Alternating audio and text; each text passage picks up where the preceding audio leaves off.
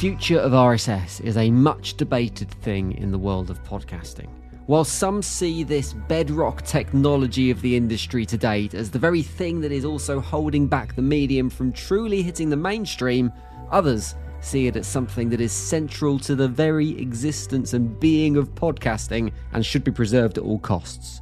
One thing is certain: as podcasting matures, develops, and professionalizes, we need to have a proper, grown-up conversation about RSS and its future and how it can be developed into a place that meets podcasting needs in 2023 and beyond. Hopefully, today is one such conversation.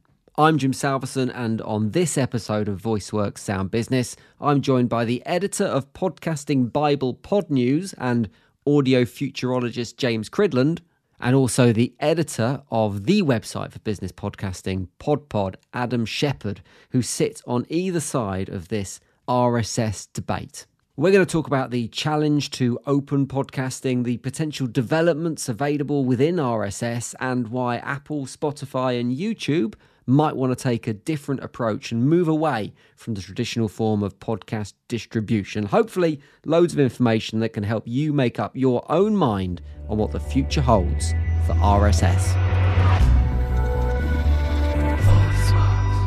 I'm going to start with you, Adam. There's a lot of clamour at the moment around changes to RSS, a suggestion that RSS itself is holding back the development of the industry.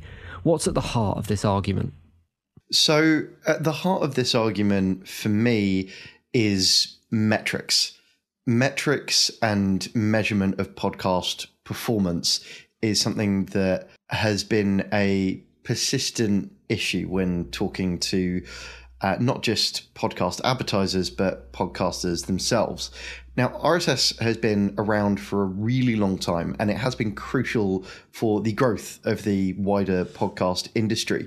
But it's a little bit antiquated as a standard at this point.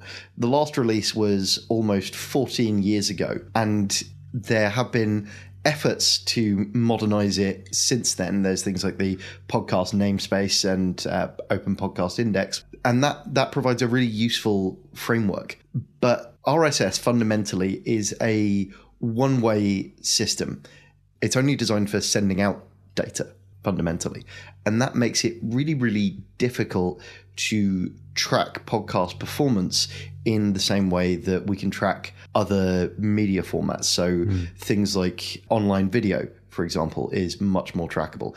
Even normal website traffic through tools like Google Analytics and other web analytics platforms, they offer a lot more granularity in terms of what can be tracked and how. And it's the kind of information that advertisers are looking for to plan campaigns, but it's also the kind of information that podcasters really are starting to need in terms of optimizing their content strategy and their marketing strategies for building their podcasts into more business level projects.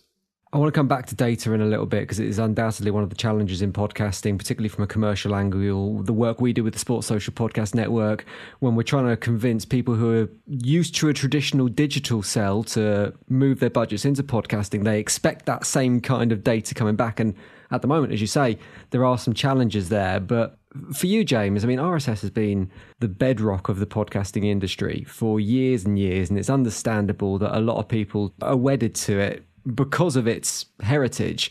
Is there an element of sentimentality that's providing a challenge, a blocker, an objection to the change?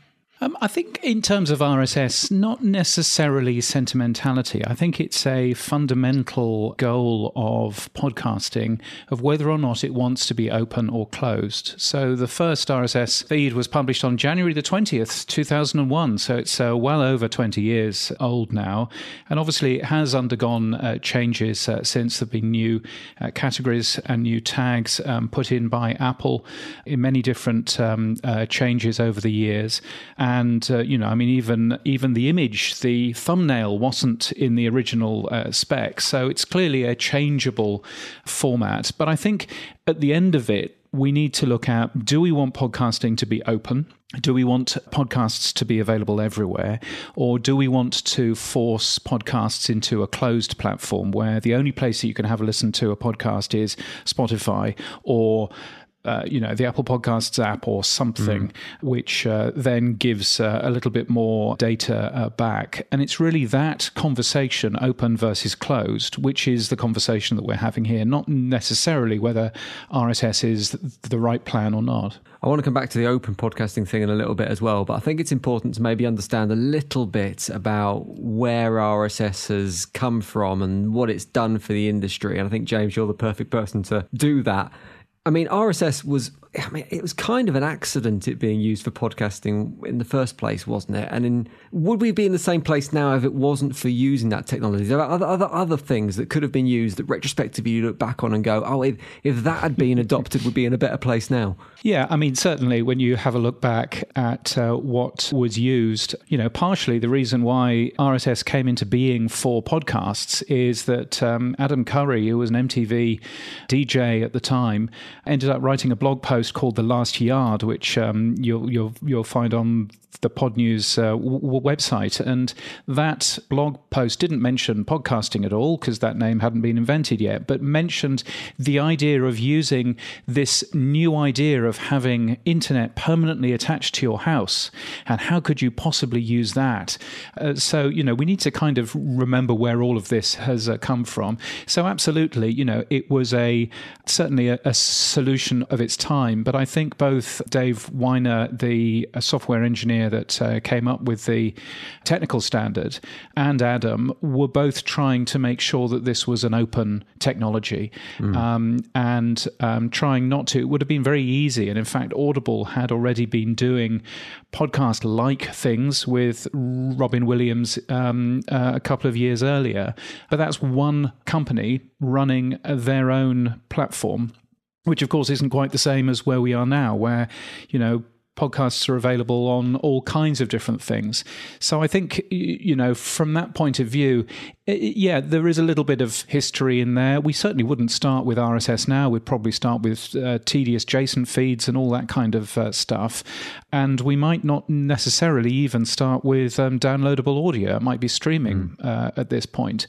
But I think the fact that we have come from a place where it was downloadable audio first and foremost with no, DRM, and it was, a simple, straightforward RSS feed, which had already been used for 6 or 7 years to share, information with other websites, is, I think, how we got to where we've got to now. I think it's quite sobering to look back at 2001 and think what was available to us in terms of technology then, because it feels like yesterday, and yet at the same time it was... Yeah.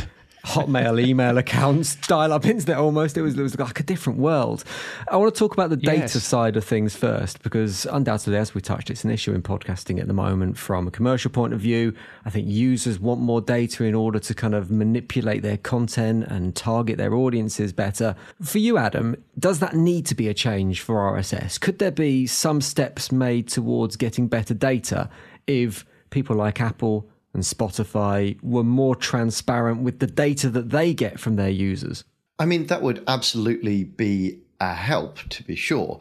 But that is, for starters, only treating one of the sort of lesser symptoms of the problem, as I see it, with RSS as a standard. And just before we go any further, let me be absolutely clear. I'm not arguing for RSS to be scrapped altogether.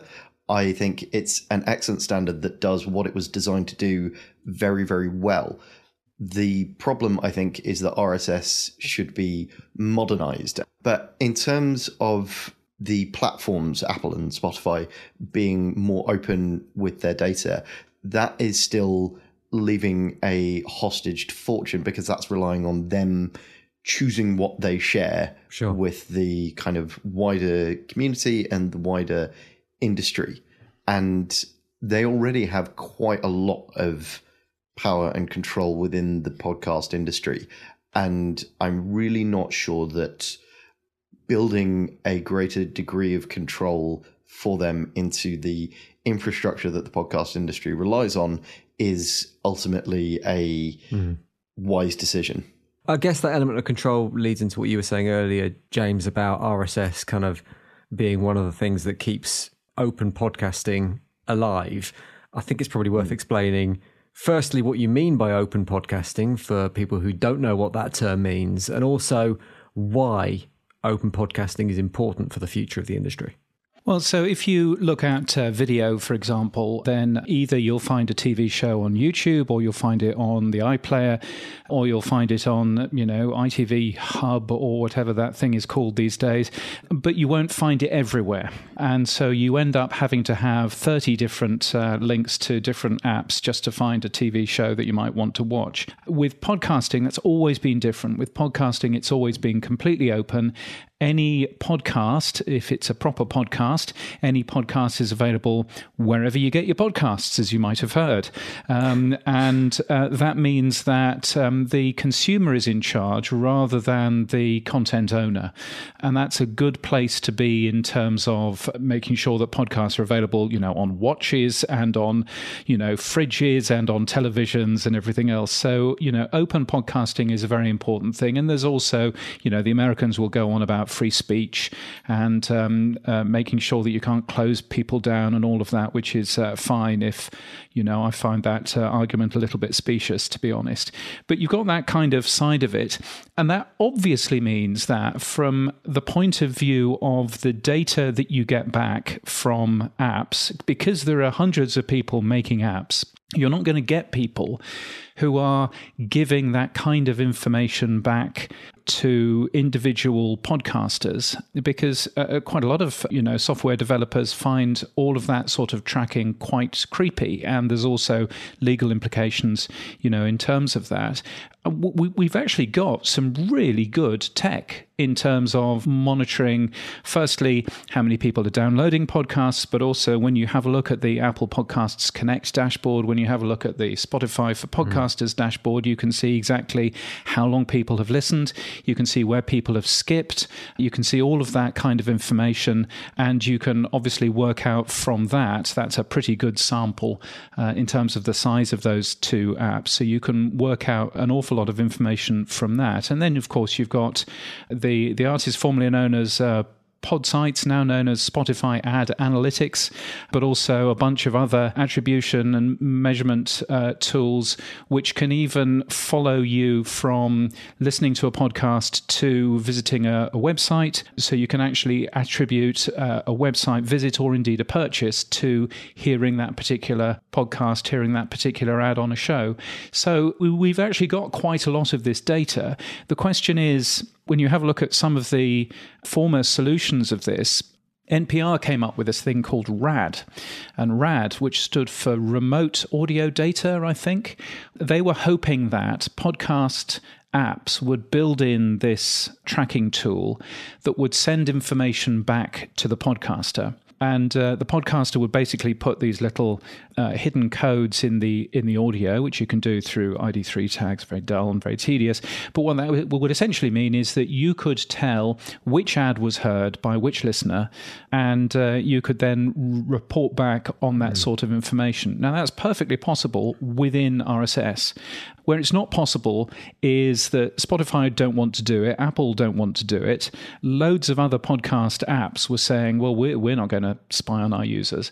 So you ended up with this position where there was one podcast app out there which supported this RAD tool from the number one podcaster in the US at the time. But isn't that one of the great things and the challenges with RSS in equal formats? One, yes. It's standardization, so it's easy to develop and it's easy to innovate because you're not having to reinvent the wheel all the time. But on the other side, what you need to drive development is a consensus amongst everyone, because otherwise it's just not adopted on a mass basis. Yes. Which, of course, is the difference between having 300 podcast apps out there, some of which are amazing, some of which do really clever, interesting things, some of which are built just for drama podcasts or just for podcasts in the German language. You can do an inordinate amount of exciting things with that. But if you want 100% of the data, then what you're basically saying is you need 2 or 3 podcast apps which are going to implement all of this. And we shouldn't forget that podcasting is tiny in comparison to radio. And the way that radio works out its audience figures is, by and large, it's asking about 100,000 people every year, which is a pretty big number, but they're asking those people to fill out a paper diary and to send it back. Radio does pretty well out of that. So we kind of look at podcasting, which has so much more data, and from my point of view, I'm there going, well, hang on a minute, what's wrong with radio? What's wrong with Barb for TV? Those are still doing a pretty good job in terms of the data that is actually available to them, and those, and that market is still pretty large. The thing with those types of measurement, though, and I totally agree, it is a massive cognitive dissonance that the advertising industry as a whole doesn't seem to be okay with the level of podcast metrics and measurement that we have, despite the fact that, in many ways they are better than Barb and the radio surveys and whatnot, and more reliable. But that cognitive dissonance exists. It's something that keeps advertisers away from the medium. The thing that radio and TV have that podcasting doesn't, by and large, is mass scale and mass reach, and also the sort of prestige and heritage that come with being many decades older than podcasting and much more well established. So advertisers are much more willing to overlook the deficiencies in measurement that come with those formats. And the fact is, they're just not at the moment for podcasting. And if we want podcasting to continue growing commercially and to continue being a viable media format and a viable industry for all of us to make our living in, then we need to reckon with the fact that advertisers are demanding a different level of metrics and information.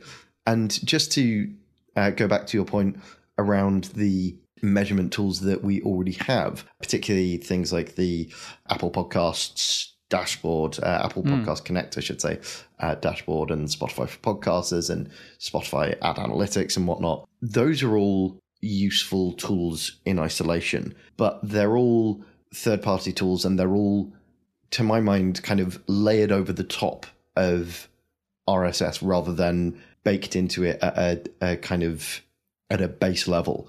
And it means that you have to then, if I'm a podcaster and I want to track my consumption information, which I can only do across Apple Podcast Connect and Spotify for Podcasters, I have to log into two separate dashboards, both of which measure things slightly differently.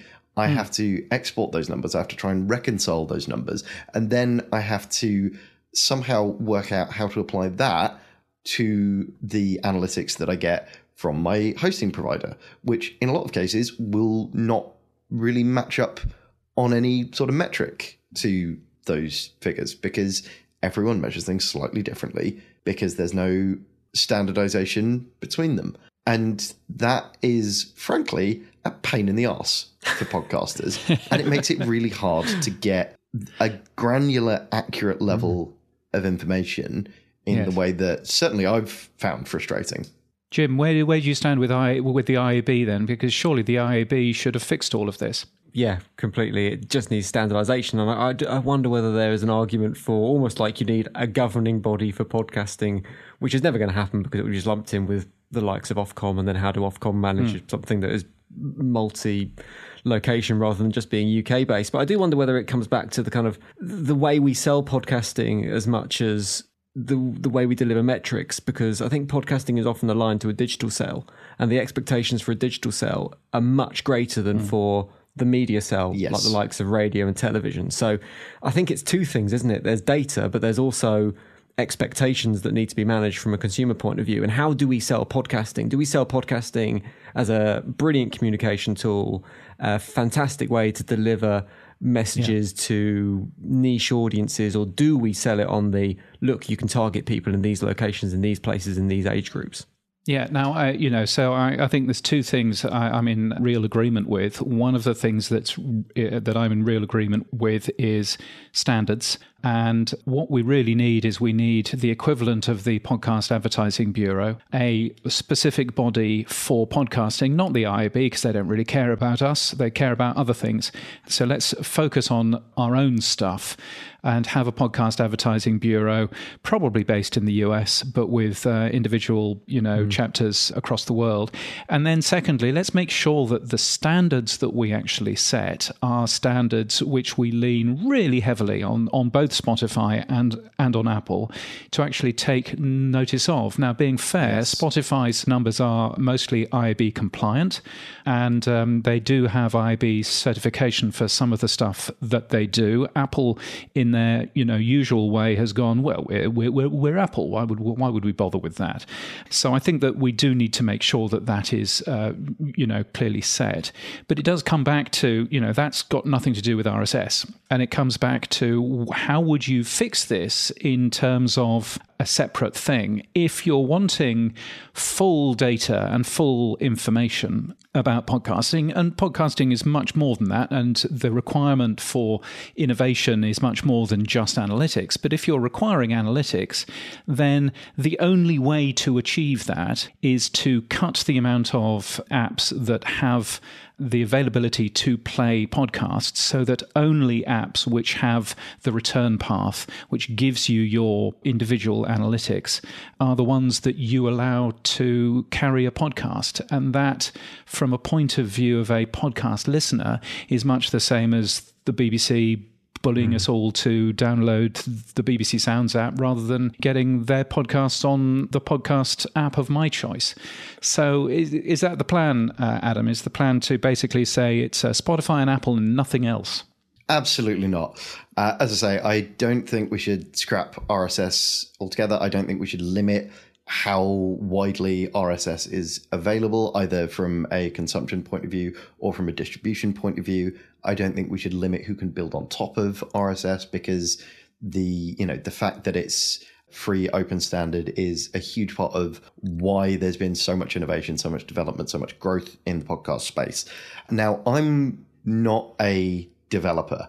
I don't have a background in software engineering or web development. I know that you are much more esteemed in this area and much more experienced than I am, James. But in terms of the analytics side of things, I think a really good template for me for how this might work is the podcast namespace project, which, for those that aren't familiar, is basically an extension to RSS, which adds fields for things like episode transcripts, lists of contributors, donation links, all of this kind of stuff.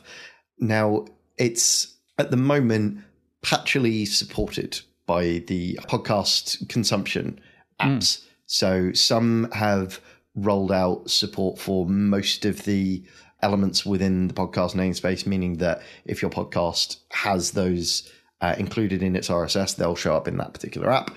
Others haven't, or they've implemented some of them, which means those individual ones will show up and be used, but all the others are basically just ignored. And for me, I think that's a good model, and I think it's worth us as an industry exploring whether there's some way that we can add a dedicated namespace field for effectively tracking pixels the same way that you see with things like Google Analytics, Facebook Analytics, with Spotify Ad Analytics, nay, Podsites has experimented with that.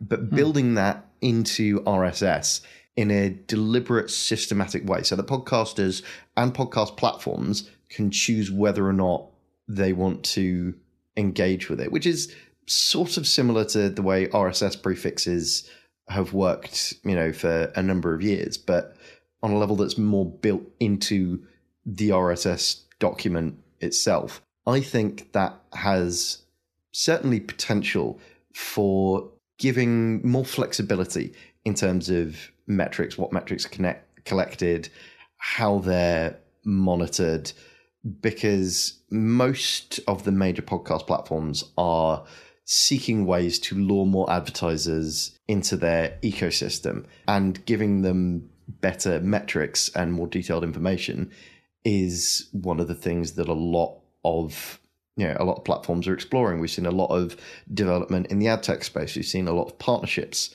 in that regard. Barometer has been sweeping up on the brand safety side for very similar reasons. And I think the major platforms, certainly, and the major consumption apps would be keen to add support for this kind of technology.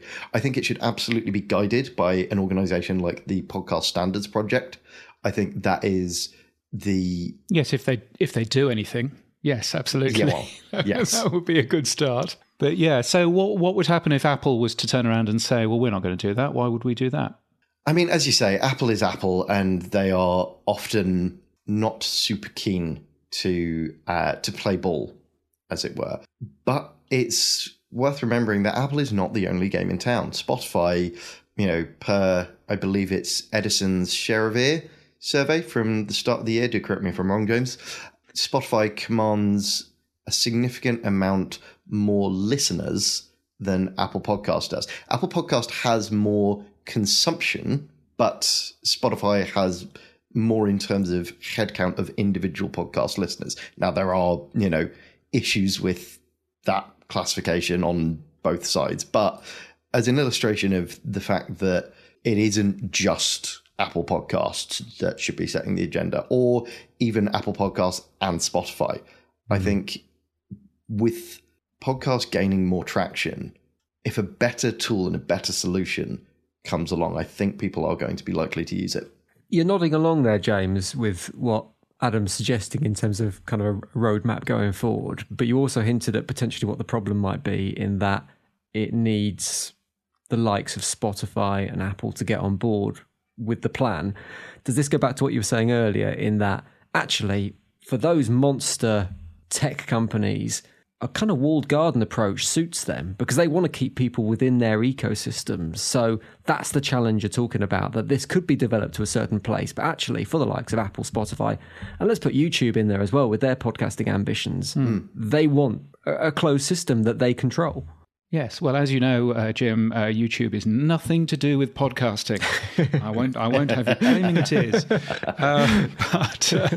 But more seriously, yeah, I mean, Spotify, if you were to look at Spotify, obviously they have their own ad tech, they have their own plans. They would much rather that you listened within the Spotify app because they get to learn an awful lot of information. I actually did a piece of work earlier on in the year where I asked, thank you GDPR, I asked for all of the details that Spotify had on me, and it turns out that Spotify knows what brand of car I drive, as one thing, for example, because Spotify has spotted me connecting my phone to the Bluetooth in the car, which says that it's a Toyota, and so therefore I am now in a cohort which is Toyota drivers.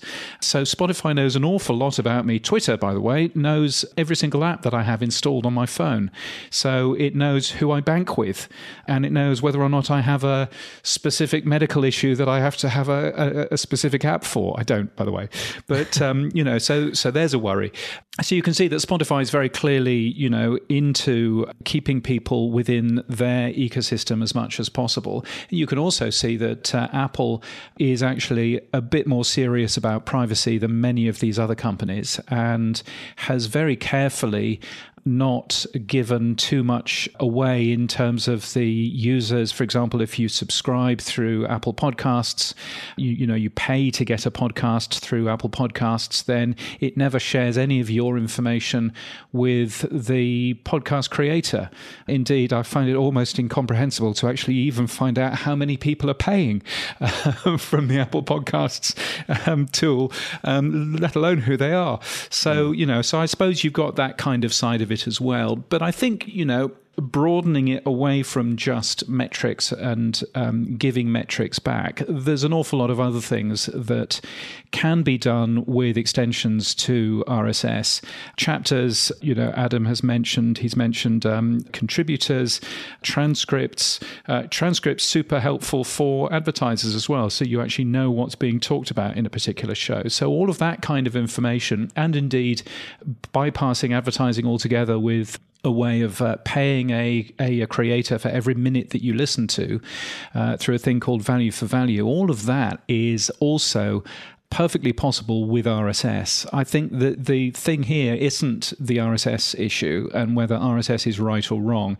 I think it's a fundamental issue of open versus closed. And if at the end of the day you end up as a creator making a decision that you only want your podcast on those apps which give you directly the stats that you want, then you're going to find it quite difficult to operate as a content creator because you're not going to get too many podcast apps who are going to give you that information. Is the open-closed debate one or the other, or could we see a scenario where there is almost like two splinters of the industry, one which is I guess you'd have to call it kind of the more commercial, more professional side of podcasting, and one that is the open podcasting, which I guess would be left to the hobbyist side? Well, the thing is, I don't think it is a debate between open versus closed, because we did effectively for a number of years have that sort of split tier system that you're kind of alluding to. And it was Spotify. Spotify put a lot of money and a lot of time into acquiring podcast networks, doing big exclusivity deals. And if you look at where we are now, they're backtracking on most, if not all of that. A lot of the big exclusive deals that it made have just fizzled out and not been renewed. A lot of the networks that it bought, like Gimlet, Parcast, etc., a lot of those are being put out more widely again after being Spotify exclusive for a significant period. Emma Chamberlain's podcast, which it picked up for an exclusivity deal, I think less than a year ago, is now returning to a kind of wideband release, with the exception of video podcasts, which are still going to be exclusive to Spotify. Even Spotify, which was previously, the king of the walled garden, is moving more and more towards a more open and a more sort of maximized reach-based kind of business model, because it wants to get more people listening to podcasts so it can serve them more ads and, charge more to its clients for those ads. So I don't think that Spotify, obviously Spotify wants to keep as many people on its platform as it can, but I don't think it's as strict about sort of trying to enforce that anymore. You look at Spotify ad analytics, what was PodSites, they could very easily have locked that tool down. So it's like, no, you can only access this if you are running campaigns on Megaphone, on Spotify for podcasters. We are only going to let it work with podcasts that are exclusive to our platform. And they're not. It's much more open with that. You can use it, as far as I'm aware, to track podcast ad campaigns, I should say, regardless of who you're paying for them or what service you're running them on, which is, a world away from what I would have expected even a year ago from Spotify. Yeah, and we've seen also, only this month we're seeing the closure of the Stitcher app, which of course used to have exclusives in there as well. Luminary a number of years ago, which ended up closing, and again it was trying to, or ended up changing its model completely. Again, it was trying to be that closed garden. And YouTube, interestingly enough, isn't playing with any of this. Although it's done an RSS ingest trial, it's still not actually moved that forward. YouTube is very much the closed model that we get an awful lot of stats from, an awful lot of detail from, but the numbers at the moment that most audio-only podcasters are seeing are pitiful from YouTube. So, you end up with that issue as well. And I wonder whether YouTube will actually be the platform in a couple of years' time that, again proves that that closed walls and closed gardens don't really work. Before we wrap up, let's do a little bit of future gazing. What do we see happening over the next 5 years in terms of podcast distribution? Is there a danger as much as changing the current system? Is there a danger remaining with the current system? You can go first, Adam. How do you see it panning out? So the ad tech marketplace for podcasts is developing at pace. It's getting a lot of investment. There's a lot of activity there. I don't see that slowing down. I see that continuing. I am going to predict more consolidation within the market. I am going to assume that big platforms, and particularly big advertising-focused platforms, the likes of Acast, Spotify, etc., are going to keep making acquisitions in the podcast ad tech space to try and kind of make themselves the best platform for advertisers, particularly, direct insertion and programmatic and all of that stuff. Barometer seems like a company that is poised for acquisition sooner rather than later. They've been making partnerships and deals left, right, and centre this year. So that wouldn't surprise me at all. And I think that growth in the podcast ad tech space is going to become more fierce, and it's going to lead to more smaller podcast platforms getting shut out if they can't provide a similar level of metrics and a similar level of data, essentially, for advertisers. I don't think RSS is going anywhere. I don't think we're going to see walled gardens coming into fashion. I think YouTube is an interesting case. I really fervently hope that YouTube does roll out the RSS ingest tool that you mentioned, James, and that it puts good development work behind making that as seamless as possible and linking that up with the rest of YouTube in a sort of nice way. Tools like RSS.com that are doing, automatic conversion from audio to video with, waveforms and all that kind of stuff. I think if we can get something like that so that audio-only podcasts aren't at as much of a disadvantage on YouTube, I think would be fantastic. But, there are still people that don't want to listen to podcasts in video format in any capacity, that want to stick with pure play, audio only, downloaded podcasts. And I don't think that's going anywhere anytime soon.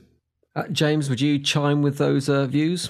Yes, I think I would certainly chime with consolidation. I think consolidation is certainly a thing. I would expect to see much more consolidation in Europe, as we're continuing to see. I think consolidation and much of the M&A activity has calmed down in the US quite a lot. I think also we'll see consolidation around podcast apps as well. I think that, frankly, there are too many podcast apps out there. And I think we will probably see some merging and some work going on there, both in terms of podcast apps, actually, but also in terms of hosting platforms as well. But I do think as well, and by the way, in terms of YouTube, I'm going to slightly disagree there. I'm going to say that podcasting in YouTube will be on Google's dead wall in about 2 years. I think that Google are going to lose interest, as they do with everything. And I mean, they haven't even launched it outside of the US yet. So heaven knows what's going on there. But I do think that we're going to see a growth in different business models. And I think the business model stuff really fascinates me. You can see people already earning significant sums of money through Bitcoin, listening through value for value, which at the moment is deeply, deeply techie and most certainly not suitable for prime time. But that sort of idea of rewarding podcasters that you listen to for the value that you get from them is a really interesting model. I think we're going to see more of that. I think we're also going to see more different ways of earning money than somebody shouting at you about tiles for 30 seconds in the middle of a podcast.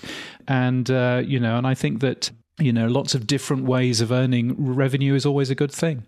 James, Adam, fascinating to talk to you about the future of RSS. I'm sure there's much more conversation to be had on this, so I'm sure we'll speak again soon. But thanks for your time on VoiceWorks Sound Business. Thank you. Thank you. Not quite a consensus of opinion, but certainly an illustration of the complications surrounding discussions on the future of RSS, and also some of the key goals and objectives from either side that I think we can all agree on that are important for podcasting going forward. You can find more from James, Adam, Podnews and PodPod, including links to websites, newsletters and all sorts in the podcast description. They are both essential publications if you're serious about your podcasting. Some really interesting articles and news and advice on both websites. Go and check them out. And For whatever part of audio you are interested in, there is no doubt a VoiceWorks Sound Business episode that will tickle your fancy. Take a look back in the timeline and see what we've got going on, and make sure you're subscribing and following to get future episodes as soon as they're ready. Plus, if you're ready to talk about your audio strategy, then myself and the VoiceWorks team are all ears. You can find us at voiceworks.ai.